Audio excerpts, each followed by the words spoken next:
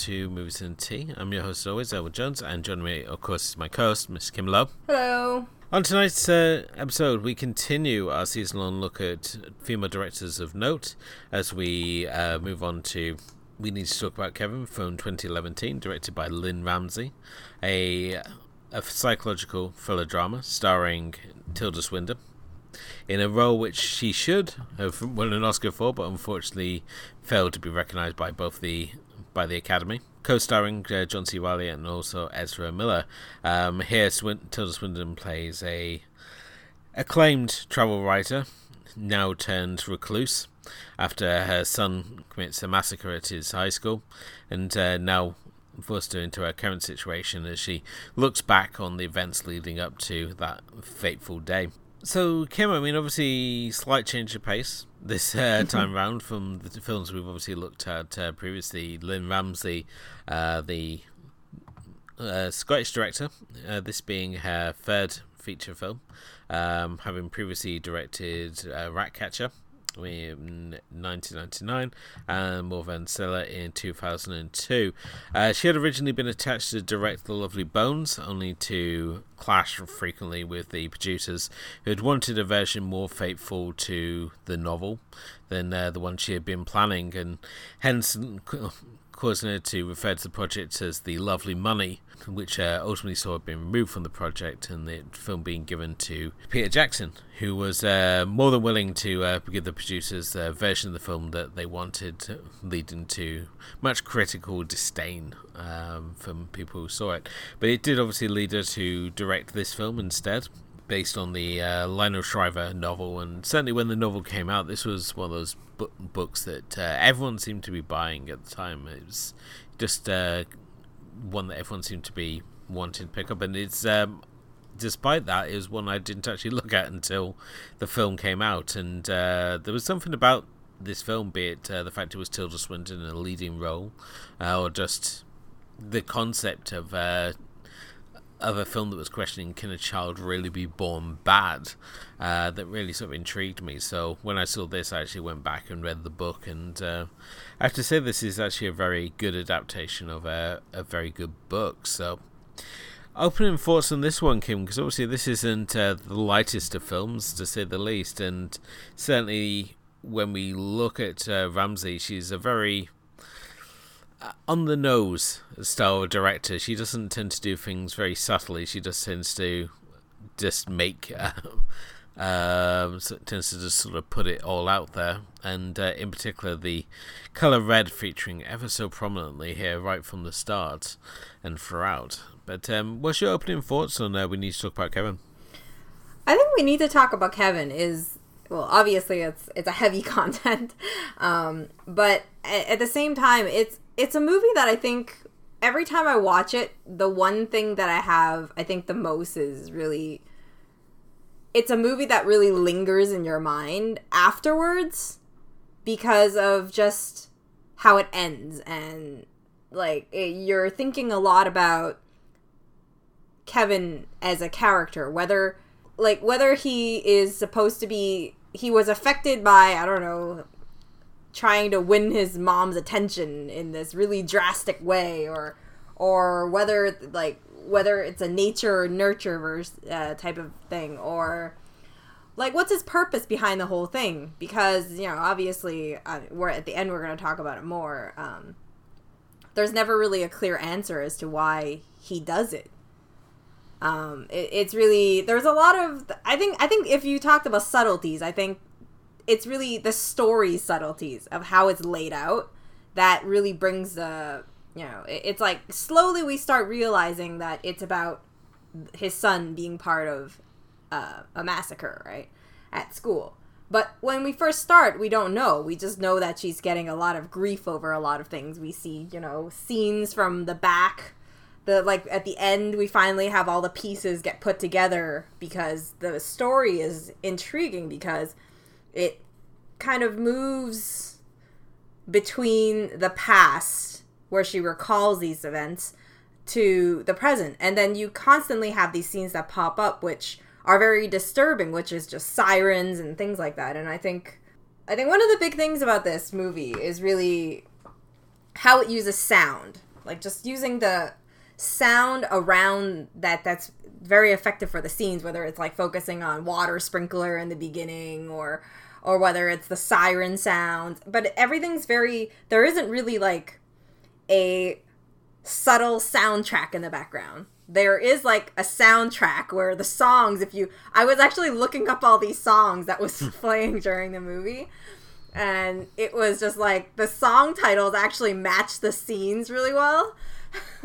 Yeah, I mean, the soundtrack itself is a combination of score by Johnny Greenwood, who's of the band Radiohead, and at the same time it's a lot of ragtime blues that the film sort of punctuates itself with, and even randomly throws in pieces of sort of traditional Asian music in there, just to sort of really play up her sort of background.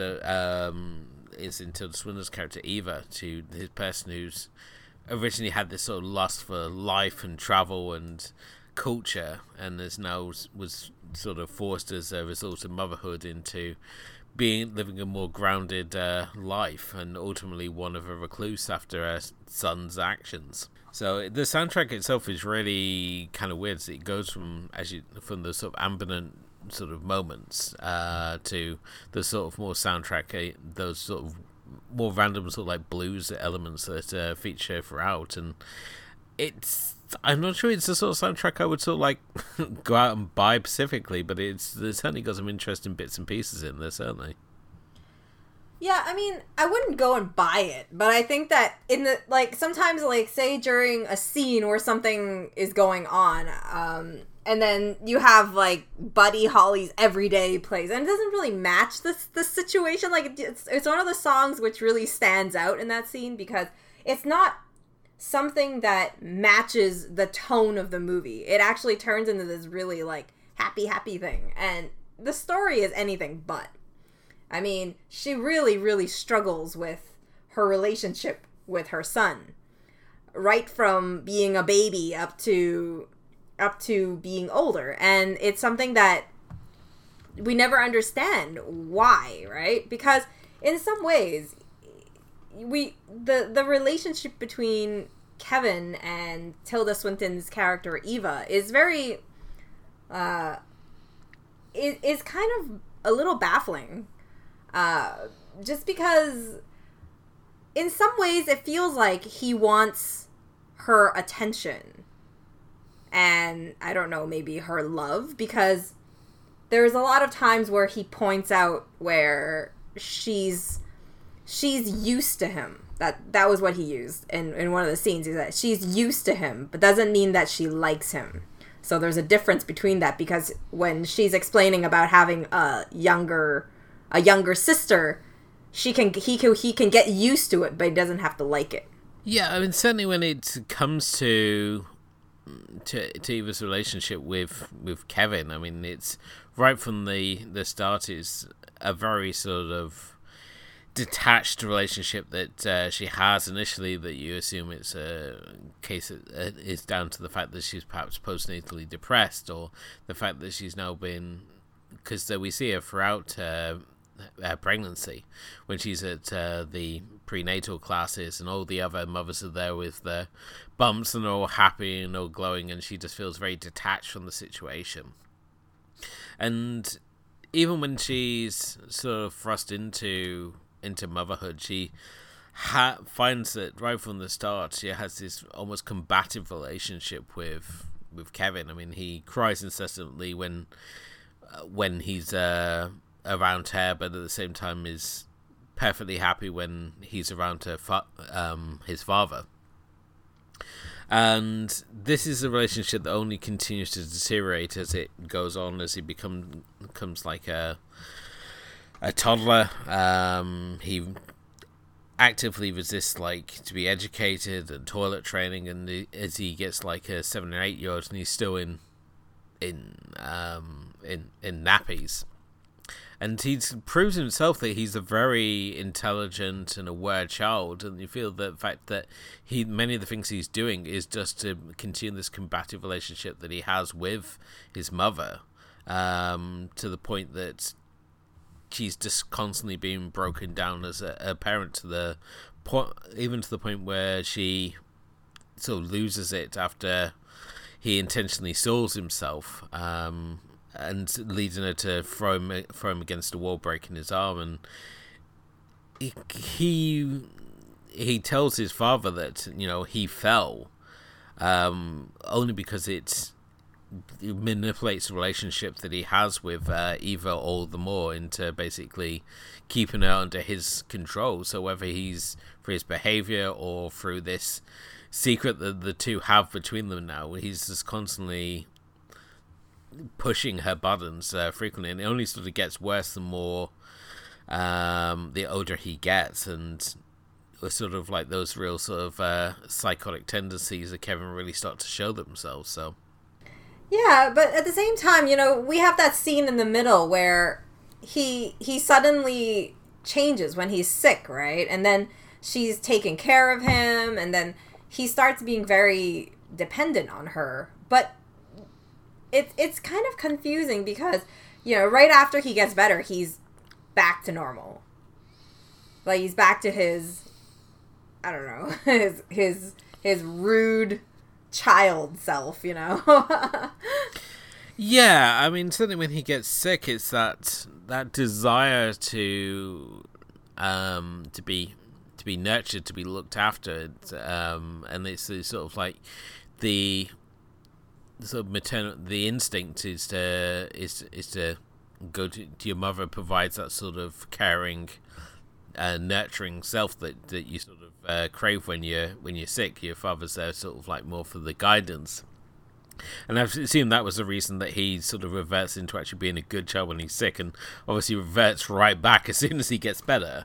Because let's face it, I mean, he's an absolute little shit right from the start. I mean, this is what brings into question is, like, can a child truly be born bad? And certainly when it comes to the case of Kevin, you can't help but feel that this is the case. It's not so much the case of the environment he's being brought up in. Is just his actual nature. But then you think about it, and you think about it, and we fast forward, right? The incident is over. She goes to visit him. We're at the ending scene, and he originally knows why he does it, and then suddenly when she asks him again, like, why, he's like, I thought I knew, but now I'm not too sure. And then you wonder whether there was something a little deeper. It's not something just because if you think about a lot of the things that Kevin does, it's a lot of things that stem from, I feel like, in some ways, maybe how he was, like, how she resisted him. Because a lot of times, I don't know, I mean, at least Chinese people believe it, that if you're resisting a child, they'll feel it. And then when they are born, they will be like a grumpy child, like it'll have effects on them, type of thing. I don't know how accurate that is. It might be just a stupid little belief. But in his case, it really feels like he resists the fact that his mom doesn't like him. Like, that, you know, she wants to be traveling. She doesn't want to be taking care of him. She resists her a lot. Resists him a lot about this whole bringing him out. She doesn't, you know, but then you can't really blame her because in one way she kind of feels like this kid has just been horrible to me. So certainly, yeah. I mean, no, I totally get what you're saying when she has that moment where she sort of snaps. And I think this is the thing. When I saw the film when it first came out back in 2011, and this is probably one of the first times I've revisited it since. Yeah. And obviously, becoming a parent and stuff, you tend to viewing it in a completely different light than I did perhaps back then, where it was sort of more on the surface level. And then when you obviously go through what she has as a parent, I mean, it's certainly, you can understand many of the situations that she faces where she has that moment when she absolutely breaks down. It's sort of like has that never wish you'd been born. It's sort of like, if you hadn't been born, I'd be in France. And this sort of longing for this alternate life of what her life used to be. And I think this is certainly transposed really well at the start, where we see her at the La Tomatina festival, the big tomato fight festival that they have in Spain. And we see her sort of like on this like amazing travel experience, and then it's intercut with her life now, where she's basically living this life where she's basically keeps herself sane through like alcohol and pills, and her house is like constantly being vandalized by people throwing paint over her car and her house, and you're not sure why people are being so mean to her when you're sort of seeing it, but it's sort of like you can. Even as this life she's living now as a recluse, there's still this sort of longing for the life that she had, where she was this respected and acclaimed travel writer, and now she basically works in a travel agent. It's such a downfall her life's taken, and it's sort of like, when we like look at what Kevin did, I mean, was this the ultimate plan, like to really just destroy his mother's life completely by doing this, knowing that he was like leaving her as the person who was going to be left to pick up the pieces of his actions? Because certainly when he's like interviewed on TV about after the first anniversary of the massacre, he's like very he's just like playing it up for the cameras. He's sort of like about, like, speaks really cryptically about how everyone's just basically watching people like him. That is all about the attention, and it shows very little remorse. And obviously, people wanting someone to feel remorse for his action have just basically transposed all the rage onto his mother, which provides so many fascinating moments throughout the film of just how these people treat her. Like, she's going to lunch and then suddenly she gets like slapped in the face. She goes to the supermarket and comes back to find all her eggs have been trashed, and it's just like, I think this is what's so great about the film when you watch it the first time, because you're not sure why these people are just so mean to her, and then when you watch it like the second time, you obviously know why all these sort of things are happening to her. But at the same time, she sort of like takes it upon herself that this is her burden to carry. She never tries to pin anything on her son. She still carries this responsibility for him, even though after everything he puts her through. This movie is more, I think it's hard. It's not so much that you look at, I think that Lynn Ramsey had a really, when she picked up this project, it's such a great project because the source material itself is so good. There's so much discussion point in this.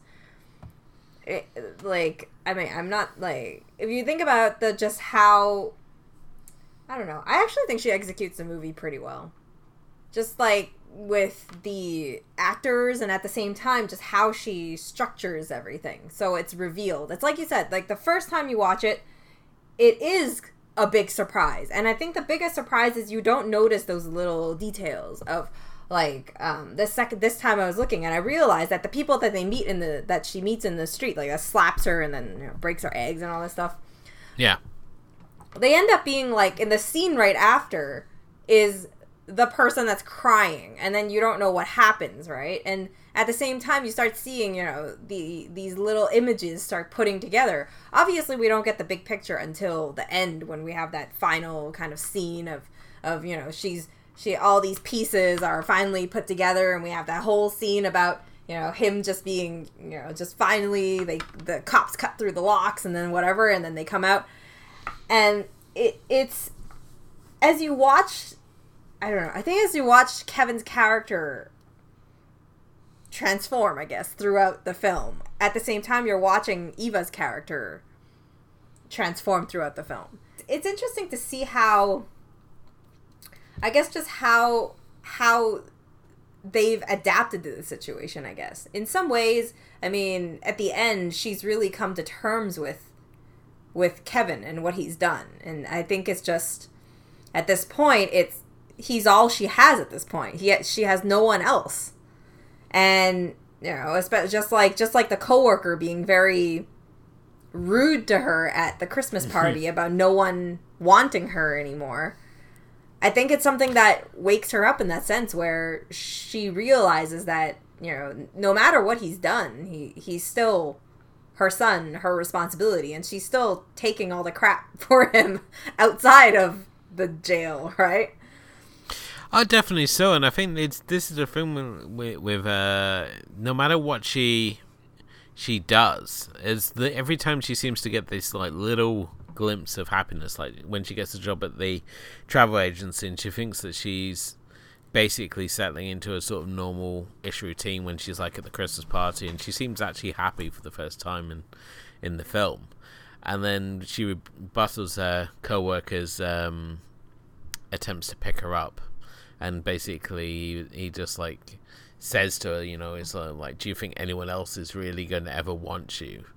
Which is just like kind of dark. But this whole Christmas party is really kind of out there to begin with, because it seems that everyone in the office is hooking up with each other, and they got this Christmas cake where an elf seems to be having his way with Father Christmas, which I have no idea where they got that ornament from, but somebody's there putting their cigarettes out in the cake as well, so I don't know if it's like a real sort of representation of what sort of people these are, or just like everyone's just really trash. But there's also a shot of the guy who we see earlier who's like DJing with the headphones on, and we see him outside the building again, and he's still got the headphones on, he's dancing away, and it's like, what are you dancing to? It makes no sense. I don't know, I feel like that guy's kind of like your little slice of comedy type of thing, just to like liven things up a little, because the movie's such a heavy content. But you know, I think another head scratcher of this is the fact that I think what makes things worse in reality for their relationship is really how Eva is different to Kevin as she is different to Celia, the younger daughter. Yeah. So I don't know. I feel like Kevin's a little shit. Okay, there's no doubt about it. He's pretty bad. But at the same time, is he really like what is he like a sociopath? I really don't think he is, though, because if it was the case, he wouldn't feel. I feel like maybe there's a little bit of remorse at the end, maybe a little bit, or maybe. But then is he just manipulating her? But then, definitely Kevin is a sociopath or a psychopath, even. Excuse my lack of psychological understanding of the difference between the two, because I mean, you can obviously be a psychopath and not kill people. It's all about the interest in self. And I think when you use the introduction of his younger sister Celia, it removes the idea that this is a child who's been created by his home environment, because she's the complete opposite. I mean, she's lively and cheerful and full of life, and when you look, she's been raised in the same environment that Kevin is. But in reality, if you think about it, is it? Because if you think about it, maybe Dad is the same. Dad treats both of the kids the same, and in fact, Dad actually prefers Kevin because it's the boy thing, right? You know, got boys. I can teach him bow and arrow, which is wild. And then so you said that's wild. I guess we had just a different childhood, so I don't know. I want to learn bow and arrow. I grew up in the country, so I never wanted to learn bow and arrow when I was a kid, but I actually have been recently thinking about learning bow and arrow, like so like learning archery. Yeah. But at the same time, I mean, but if you think about Celia, she's less hostile towards her. Like Eva, like the mom is much less. She's a lot more doting and caring, and willingly takes her out to places, and it's a different. But, I mean, you gotta remember. I mean, the fact that she'd probably not put her mother through the same thing that Kevin did when he was growing up. Yeah, exactly. The fact that she had to he just cried incessantly, so she had to stand next to the pneumatic drill to sort of drown out his cries, and the film does a really good job of eliminating a lot of these sort of causes. I mean, is it the home environment? No, because Celia grows up in the same environment as she's saying. Is it because he's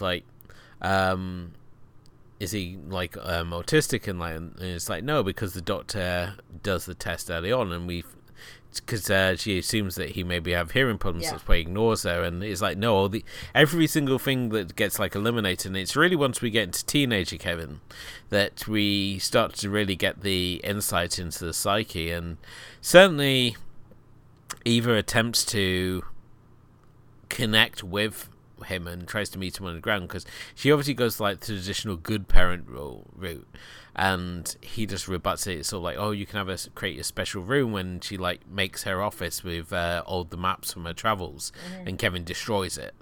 And we get into teenage Kevin, and she like decides, I'm just going to take a complete different slant, and I'm going to meet Kevin on his level.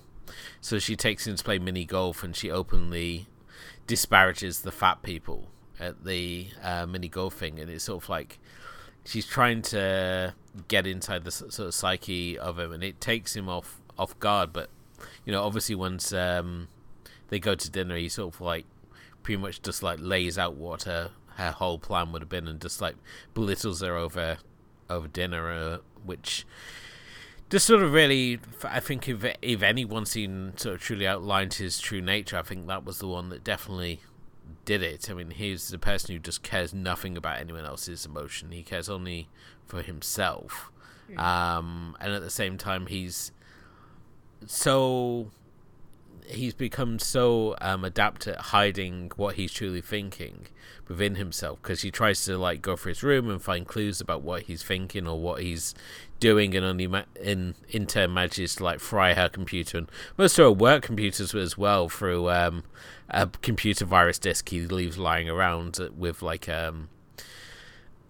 this sort of like I love you message on it, so it sort of like throws off and makes her so want to see what it is, only for it to, like, as I said, just to fry all our computers. So, so I think when it comes to Kevin, I mean, once we get into that teenage thing, and I think it's a real sort of credit to Ezra Miller, who obviously plays teenager Kevin onwards, who just really sort of nails the psyche of this character. And we have that wonderful moment when she goes to the prison on Christmas Day, and then there's the other mother who, I'm assuming is in a similar situation. She's there to see her criminal child. We don't know what he's there for. And they just sit next to each other, and she's upset. And then Eva just puts her hand across and just holds her hand. And there's this unspoken language between these two mothers that no one else is ever going to know the life, understand the sort of like the life they lead, yet, and the love for their children that society has basically shunned. So it's this sort of unspoken connection between these two women, which is just an absolutely fascinating sequence. I think it's one of my favorite moments of the film, certainly. Yeah, for sure. I mean, that was one of those moments where we start realizing that, despite everything, Eva, even if they sit there and don't say anything, all like the many scenes we see them just sitting across from each other, not talking. Yeah, she still shows up. She still makes an effort to show up. And I think that in the spectrum of what he's put her through and all the things that goes on, she still sets up a room for him to come home to and all that stuff. And it's, I don't know, this movie is a ride. It's like a psychological ride. You come out, and I just don't know. I mean, sometimes I think that, I don't know. Sometimes I want to think that I think one of the main things is that you really wonder whether in this world there's someone that's horrible. But then at the same time, there are like tons of serial killers that we know about, or that have been whatever, right? So it's not like an evil person doesn't exist outside. But then sometimes it's hard, because I feel like Kevin has a lot of different things, Sure, he's he just doesn't jive with his mom. But at the same time, you have this thing where I feel like his upbringing did have an effect on who he is. It kind of maybe made it worse, I think. like sped up the process, because at the same time, he decides to do this right after they announce divorce. They were pretty much, they're planning to divorce, and he overhears it. And then that sort of thing. And then at the same time, you think about it, he learns bow and arrow after that whole sick time, and then she reads him Robin Hood. So, I don't know. I feel like there's a lot of things that are connected, and there's something so, like, I don't know if I'm just overthinking it at this point. I just feel like I need to find some purpose. Because every time I finish watching this, I'm like, I'm so confused. I don't know why. I don't know. Yeah. I can't figure. It's just one that really makes you think, and then you think, and then you think, and there's so much, like, one person can look at this and be like, okay, well, this is his nature. Obviously, he's a bad kid. He's just a bad seed. We see all the evidences. Celia grew up in the same environment, like you said, and she's fine. She's a very sweet child. She gets her eye burned out, and then she's still comforting her mom, which would never have happened with Kevin, right? No, I mean, Kevin, I think would use it more against Eva. If if a situation had happened the same way that he still torments her, or the fact she broke his arm as a child. Yeah. And I think this is one of the interesting things about the film. I mean, when you first watch it, I mean, is it this, like, play on the bad seed sort of genre? The idea of this, what it is about Kevin that just makes him bad, and obviously ultimately leads him to carry out this massacre with a bow and arrow to his skull. And then obviously when you can also look at it as this sort of treatise on the strains of parenthood, is particularly the idea of a parent dealing with a difficult child. There's certainly many of these moments that sort of resonated as being a parent, and that you go through and you sort of sympathize with this sort of child, with Eva's sort of journey through this, the loss of identity and self that comes with being a parent, the things that you sacrifice, and this longing for a life that you perhaps led, or that you could have taken, which are played frequently throughout, and at the same time it's punctuated with these beats of comedy and just really fascinating cinematography, such as the scene where she goes to prison, see him the first time in the prison, and he's just ignores the whole time and just like laying out his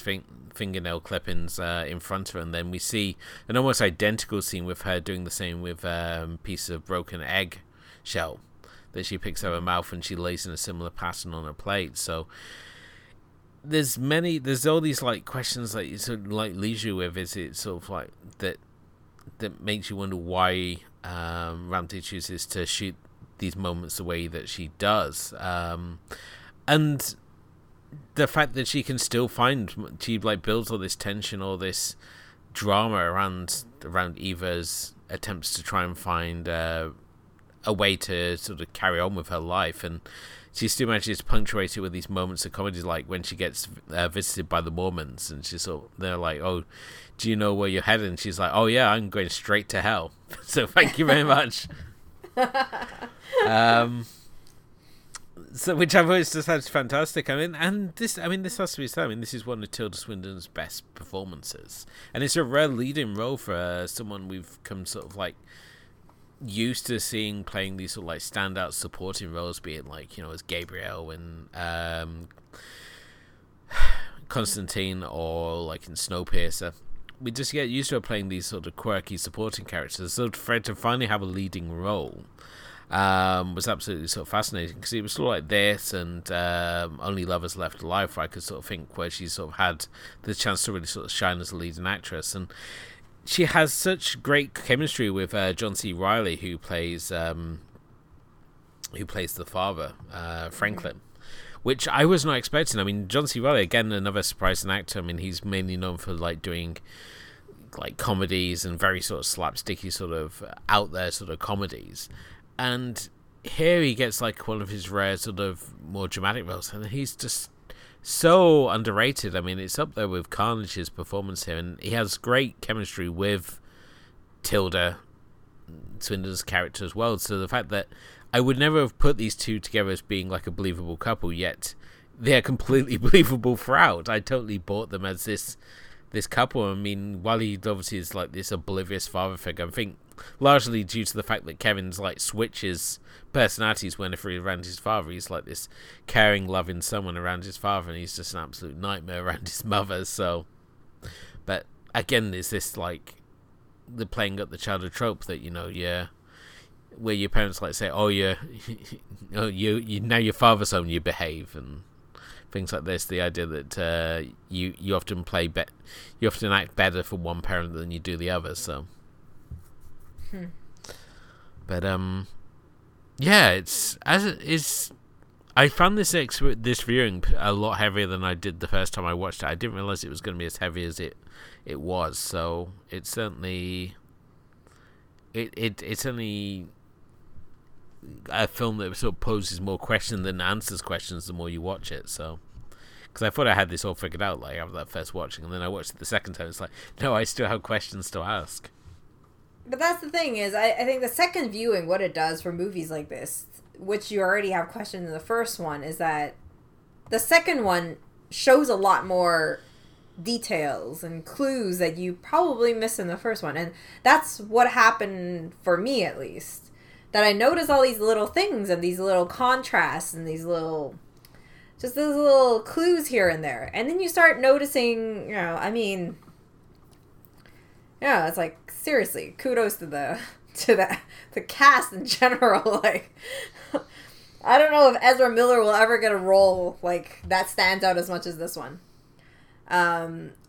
Or even, you know, Tilda Swinton obviously is a great actress, underrated as heck. But I mean, I think it's amazing. Like, obviously, you know, John C. Reilly steps kind of out of what we know him and into, you know, it's out of his comfort zone a little, and this isn't funny at all. Even if he tries to be like a great father, and like his scenes are more lighthearted, kind of.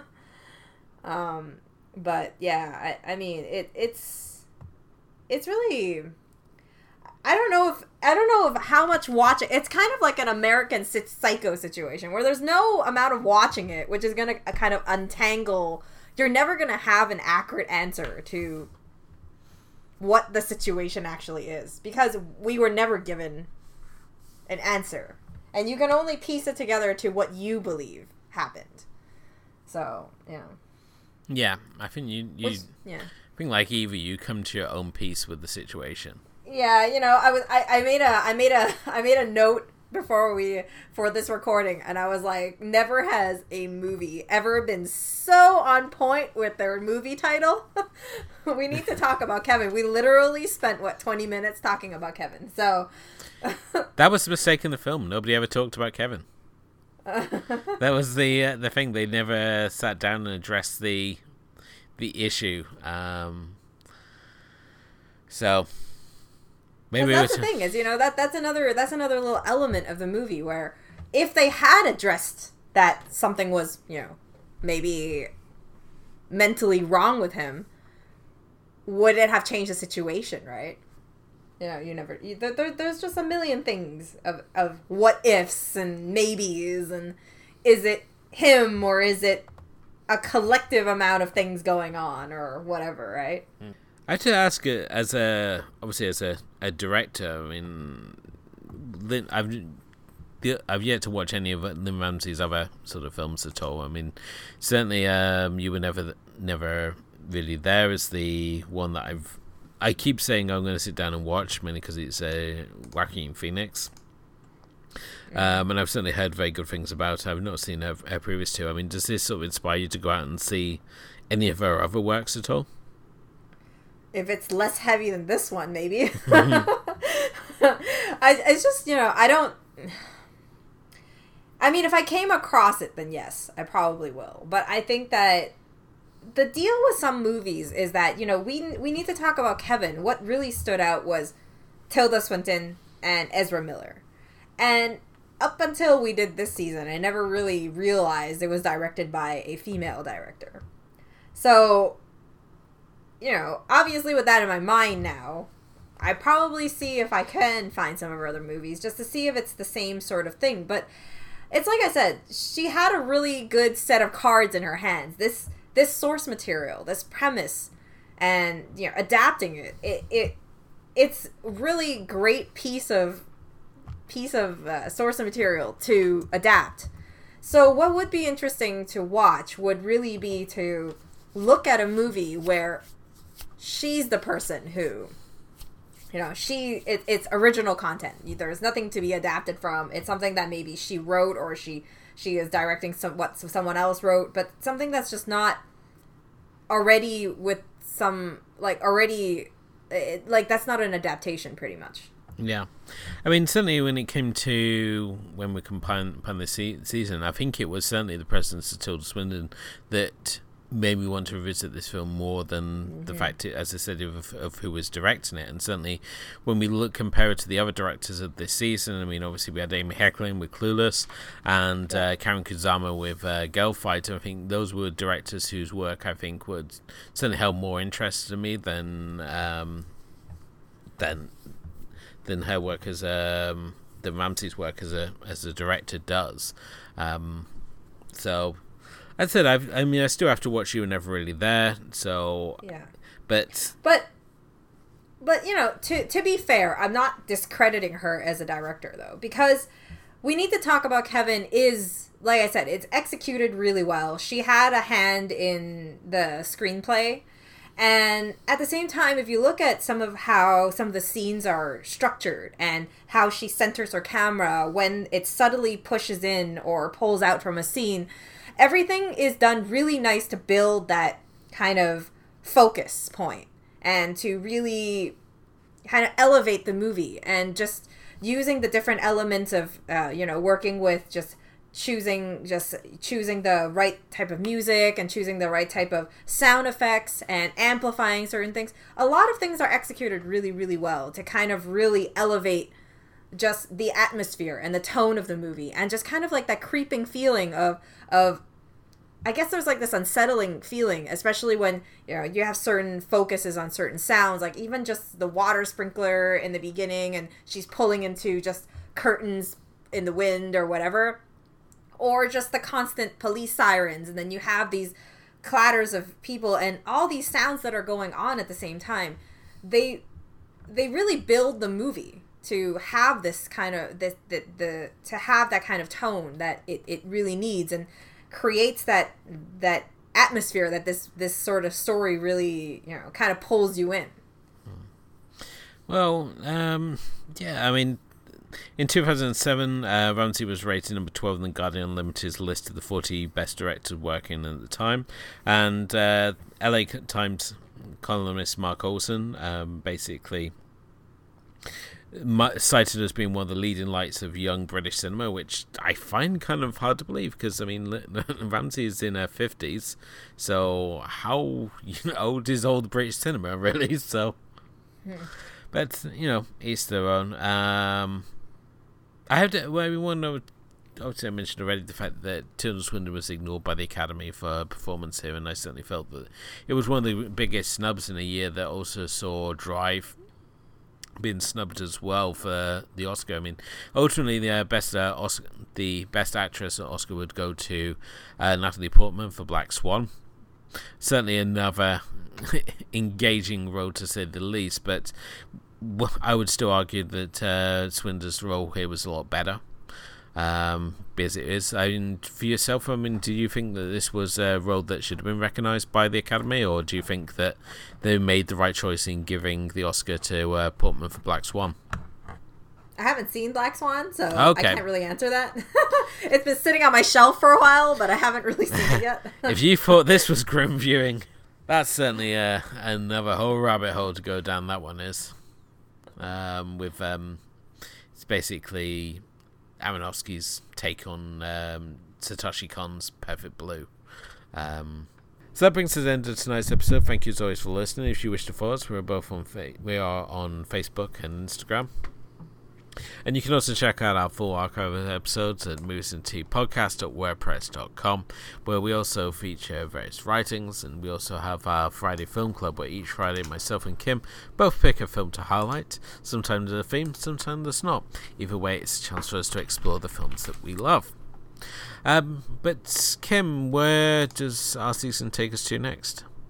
So we're heading into the next one. We're going for 2014's A Girl Walks Home Alone at Night, directed by Anna Lily Amirpour. Yes, certainly one of a first-time watch for myself, and certainly a unique take on the vampire film, with Amirpour obviously more recently producing The Bad Batch, so very interested to go and see this. And it's also by a film produced by one of my personal favourite production companies at the moment, Spectrevision, headed up by Elijah Wood. So I'm very excited to obviously see, check that one out and see what it's like. But that's obviously all coming up on our next episode. But until then, thank you as always for listening. Thank you to my co-host Kim, and we will be back next time to discuss A Girl Walks Home Alone at Night. Good morning, Captain. Well, good morning to you.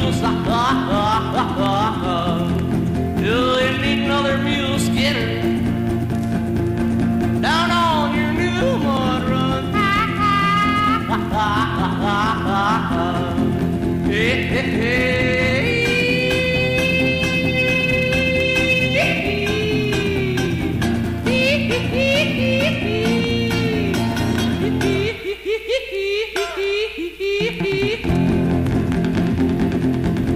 Well, I'm an old mule skinner. Yeah, you are.